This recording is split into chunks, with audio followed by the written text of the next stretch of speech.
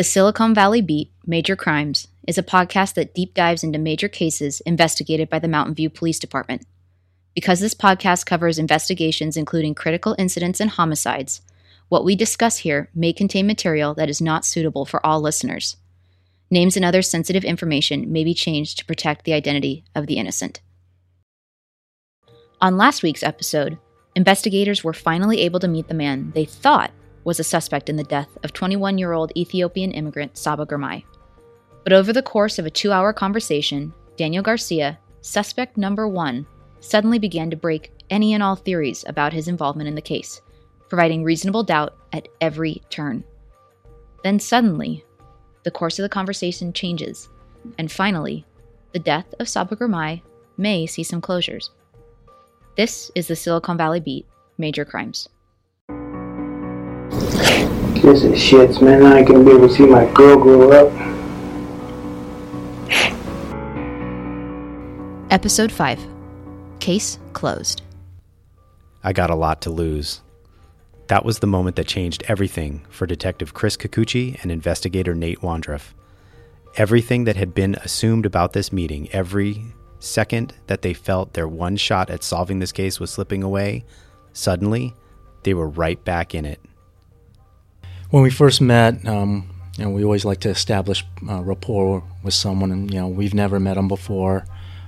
So we asked questions related to his family, and he was very talkative, which is good. Because anytime someone will speak, we just like letting them continue on as long as they do, because we want that person to become comfortable with speaking with the police, and he was. Let's look at that a little more closely.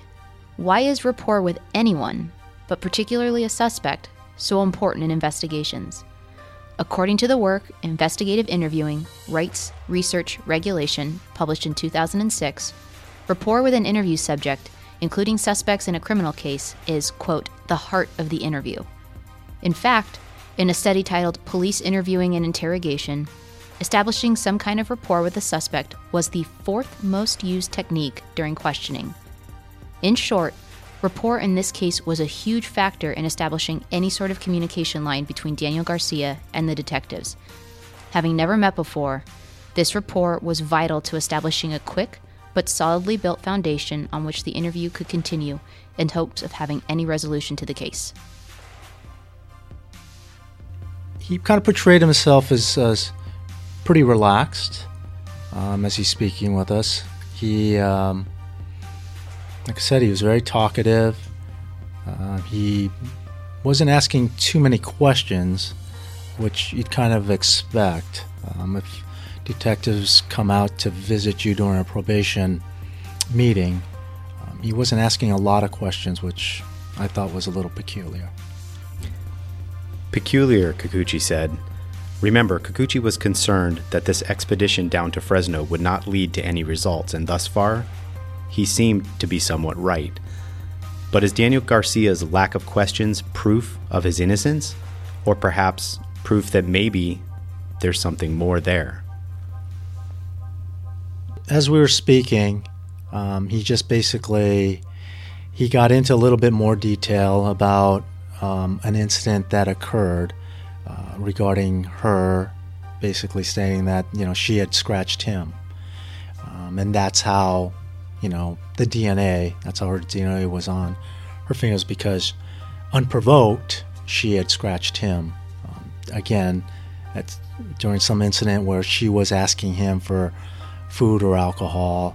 He said no, and she scratched him. So that's how he kind of explained the DNA.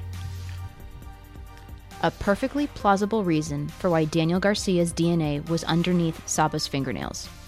The fact that we had the DNA at all was extraordinary, as you learned back in episode 2. And if Daniel Garcia had stuck with that story, in fact, he would have technically been the victim of an assault. At that point, he kept on mentioning that. He never admitted to harming her or doing anything to her at that point. So we just kind of stressed, look, just tell us the truth. That's all we want. We just want the truth. At which point, then he started giving a little bit more, he said something to the effect of, that I have a lot to lose at that point. And then he finally gave a little bit more detailed description as to what happened during the incident. We're getting something now, right? And we just wanted him to continue talking. And there was about to be another bombshell. Similar to other episodes, what you are about to hear is actual audio from the interview with Daniel Garcia. It contains strong language and content that is not suitable for all listeners. Discretion is strongly advised. Just the truth, that's all we want. We just want the truth. It's what they had come for all along. 5 small words, and yet a very crucial request. Daniel Garcia looked at the detectives then, and some essence in the room shifted, and that was when everything changed.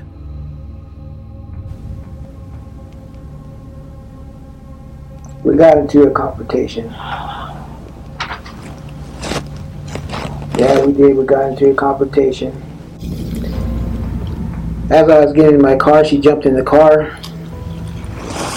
I told her to get out. She didn't want to get out. I reached over and I grabbed her. She passed out. I didn't know she passed out. I thought she was just passed out. She didn't move anymore. I drove somewhere. I don't know where it was. And I thought she was still alive. I threw her in a garbage can. Threw her in the garbage can? Is that what someone who is innocent does to someone who they think may still be alive?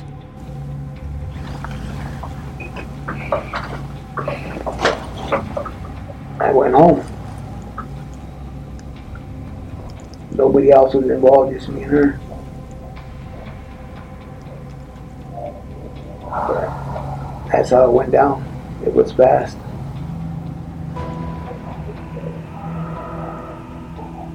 I don't know what happened to her after that. I've never seen her again until you show me that. Now I know what happened to her.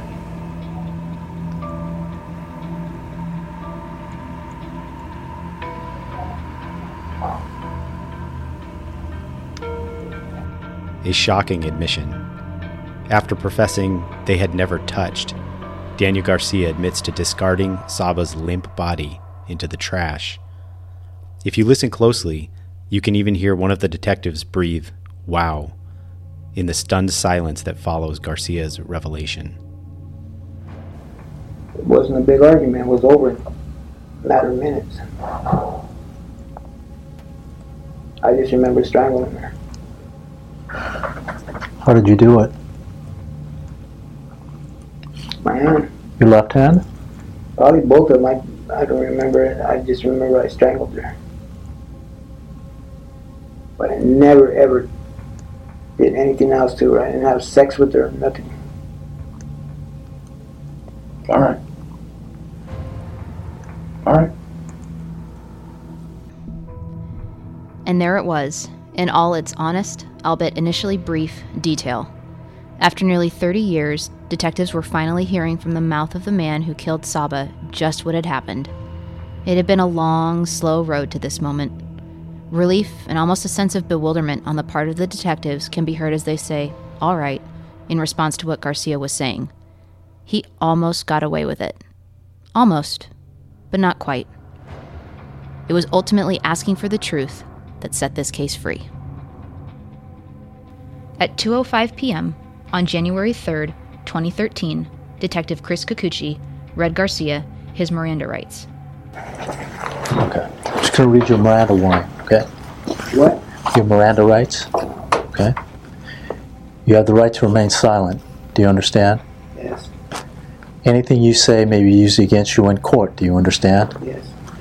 You have the right to the presence of an attorney before and during any questioning. Do you understand? Yes. If you cannot afford an attorney, one will be appointed for you free of charge before any questioning if you want. Do you understand? Yes. Okay. And then, we began to learn just what happened the day Saba was killed. inside a white Ford station wagon, outside an apartment complex in San Jose on January 18th, 1985. Here is Daniel Garcia, in his confession, telling Kikuchi and Wondref just what happened. Just another reminder, this section contains strong language. Listener discretion is advised. Well, it's like I was telling you, I got home from work, same story. I got home from work, I sat down, I was eating my dinner. She came up to me asking for money, food, stuff like that. I told her I work hard for mine, you need to get a job, bitch. Leave me alone. She kept pestering me, I got up, she slapped me. And then she scratched me, I just went to my room, thought nothing of it. Came back downstairs, she was still there. Again, she got in my face. And I told her, just get out of my face, you know what I mean? Just get out of my face. And she kept blah, blah, blah, blah, blah, blah. And So what happened during the second confrontation? She got up in your face, you said, what did that mean? yeah, she got up, started calling me names, you know what I mean? And stuff like Like that. what? You remember what she called you? Fucker, asshole, whatever. You know what I mean? I told her to get out of my face. And she just kept going, kept going. Alright. Then I jumped in my car. She jumped in my car. She wouldn't get out of my car. I kicked her. Told her to get out of my car. What car were you in at the time? Do you remember? That car's no longer around. No, that's okay. I was, It was a Ford. a Ford? Yeah, it was a Ford wagon. What year it was, I don't remember. A Ford wagon? What color was it? White. White. I was really going to my dad's when the second confrontation happened. Never made it to my dad's. All I can remember is she kept going at it. She jumped in my car. And we were in my car. She was still asking for beer and money and something to eat. And I kicked her. I told her to get the fuck out of my car. So wait a second. Why was she attacking you? Why was she... Did she think you owed her money or I have no idea. promises? Did you guys do dope together? Never. Did she Never. owe you dope? You owe her Never. dope? So none of that. So why was she so focused on you if you weren't the I one? don't know. Probably because I called her some names? Yeah. Okay, you called her bitch and hoe and Yeah. whatever else. You remember anything else? No, you know what I mean? Just about it. Kept calling her effing bitch. Okay. Telling her to get the hell away from me. Did you say leave me alone, fuck Yeah. off, any of that? Yeah.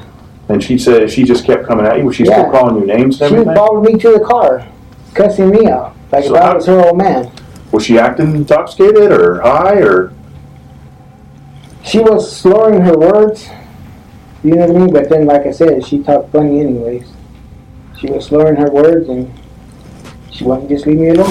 So you got in the driver's side? Yeah. How did she get in the car? To the passenger side. Was it unlocked? The windows were down. The windows didn't work on the car. So you got in? What'd you say when she got in the car? I told her to get the fuck out. Just like that? Yeah. And that's when you kicked her? Yep. Where did you kick her? In the chest right here. Did you kick her hard? Did you Yeah, make a yeah, connection? yeah. I had my steel toe boots on. Oh, really? Yeah, I was still coming from work. I had steel toe boots on. Okay. Steel-toed boots. In the small cabin of the Ford station wagon, amidst an argument about food, money, and beer, Daniel Garcia contorted his body to deliver a striking kick to Saba's chest. The impact of steel on skin and bone had horrific consequences. It was such a powerful blow, Daniel Garcia could recall that, quote, her eyes watered bad. And I kicked her in her rib cage. Oh, her eyes watered bad. She wouldn't get out of the car. That's when I grabbed her by her throat. Right there in front of the, Mm-hmm. so right there in the street? Wait a minute, was it dark out or light out? It was, I would say a little bit light. But it was in the street, right? Well, yeah, on the gutter right there in front of the apartment. Okay. So you kicked her. You told her to get the fuck out before or after you kicked her? Before. And then you kicked her. Yeah, and I told her to get the fuck out again. And then she didn't do it. No, Did she come at you again? no, So what happened? nothing. That's when I reached over and I grabbed her by the throat and I said, you're going to get out one way or another. Yeah. Yeah. Okay. She just passed out and she laid in the front seat. And from there, I remember driving somewhere and I threw out of the car in the trash can. Daniel Garcia is right-handed. In his confession, he stated he believed he used only his right hand to strangle Saba. According to Garcia, the ordeal lasted roughly 1 minute. When you grabbed her, what hand did you grab her with? This hand? Right hand. Are you right-handed? Yeah. You do everything right hand, throw hand, Yeah. cut, everything? Yeah. You grab her like this? Yeah. Did you use one hand or both hands? I think I just used the one hand. Because she has injuries on both sides of her neck. Do you remember if she had a neck you could reach your hand all the way around? Yeah, she probably did because she was real thin. Is that when she scratched you? No, she scratched me before. Okay. It's incredibly painful to hear about Saba's final moments, but each second in these cases must be accounted for. The more information Daniel Garcia could give investigators, the more they could ensure that they had all of the information necessary to successfully close Saba's case. But hearing about these final moments of Saba's life wasn't easy, and it was about to get even harder. What did she do when you grabbed her by the neck? She was swinging, you know what I mean? And then she just went bleh. Okay. And that's, I thought I had her long enough just to make her lose her breath. Yeah. You grab her by the neck, and did you start to squeeze? Mm-hmm. Do you feel like you were squeezing hard? Now, granted, you had lost your temper at this point, right? You were pissed. Mm-hmm. Were you saying anything to her when you were choking her? No. Not that I can remember, no. Okay. Was she Probably saying did, but I anything to don't you? remember. Was she saying anything to you? No, she was cussing at me and stuff and trying to hit me. She tried to hit you? Yeah. Did she ever connect? No. How long did that struggle go on? About a minute. Okay. And what ended up happening when you grabbed her? I was like this, and she was there, and I told her to get out of my car. She didn't want to get out of my car. I scooted over and I kicked her. Okay. And she kept coming at me, you know what I mean, yelling at me and stuff, and I just went like that, and I grabbed her. And I just drove, I guess, to Mountain View or wherever it was, I don't remember. I just got in the car, got on the freeway, and I remember throwing her in a trash can. A trash can? Yeah, and said, fucking bitch, you know what I mean? So, wait a minute, a trash can? Yeah, a trash can. Like a little trash can? No, a big dumpster. Oh, a dumpster. And where was the dumpster? I don't know. You know what I mean? That part I don't remember. You may be asking yourself, why do investigators keep asking the same question over and over again? Why are they continually clarifying what Garcia says? Because any shred of doubt and confusion about what he may have said or meant could be a hole in their interview and could pose problems down the road when the case goes to trial. They must know every detail, every second. They must confirm every comment. Garcia became upset when he realized just what he had done. And when I got to wherever, I pulled up and I shook her like that, and she didn't do nothing again, and I touched her hand and she was cold. Is that when you knew she was dead? Mm-hmm. Let me back up just a That's little when I bit. threw her in the trash can. I understand. So when you let go of her and she wasn't moving, is that when you started to freak out? Mm-hmm. Did you think maybe she was dead then? No, I thought she was playing possum because I kicked her pretty hard and maybe she lost her breath or something. I guess what I'm asking is, Danny, you panicked because you thought you might have killed her. Yeah, it happened so fast. Did you think at that moment you might have killed her? Yeah. I mean, that was you were afraid of? That's what Yeah. made you panic? Like, oh, shh. Yep. Right? I just remember getting on the freeway, driving. I looked down, I was almost out of gas, I got to get back. So I just got off, went behind somewhere, there was a bend, over. You had her in the car, you got on a freeway, and at some point you said you reached over and you touched her hand. Is that because you were checking on her to see how she Yeah, was to doing? see if she was, yeah. And so what did you do? Tell me what you did. That's when I really freaked out because when I felt her, she was cold. And I said, oh shit, she's dead. Now she's dead. I kept thinking she's dead. What am I going to do? What am I going to do? That hand touch was such a small gesture, but it had such huge repercussions. He knew she was dead. But he never called for help. He just knew that Saba Girmay, the young Ethiopian immigrant who was maybe a little rough around the edges, had her life cut short. Too short. Well, how did you end up deciding on a dumpster? I mean, how'd that go? What happened? Well, like I said, I looked down, I was almost out of gas, and I knew I was on the freeway somewhere, and I had to get back home. Right. Before I ran out of gas, because I didn't have no money. Right. So if I would have ran out of gas, it would have been over with.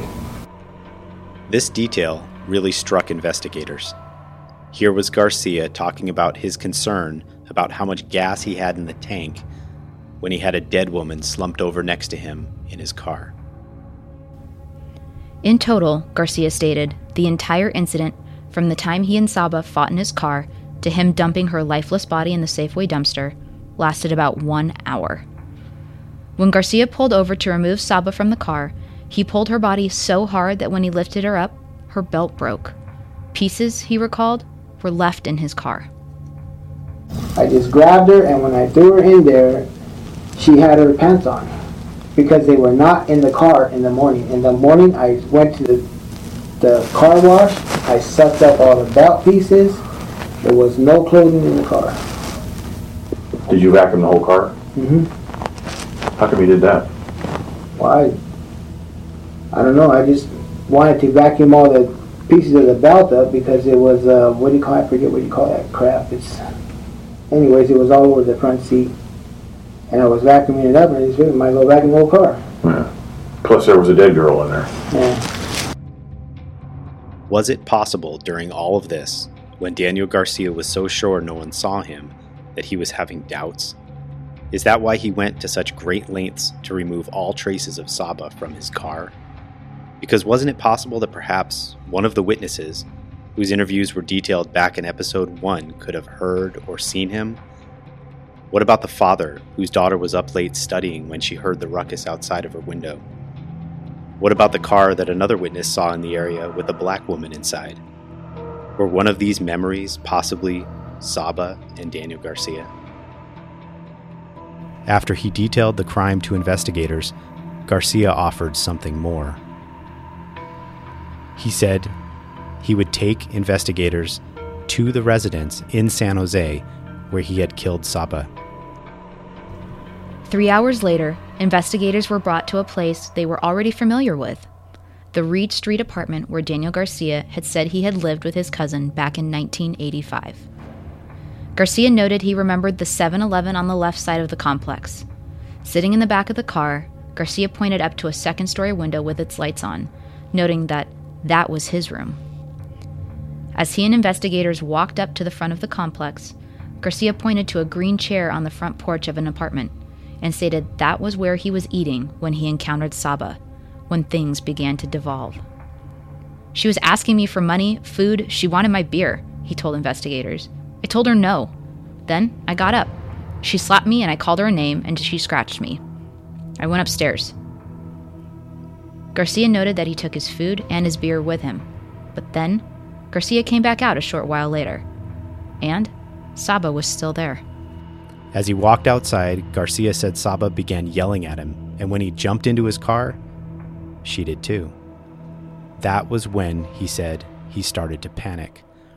Garcia then took investigators on the route he believed he took to get back to Mountain View, where he would discard Saba's body in the dumpster.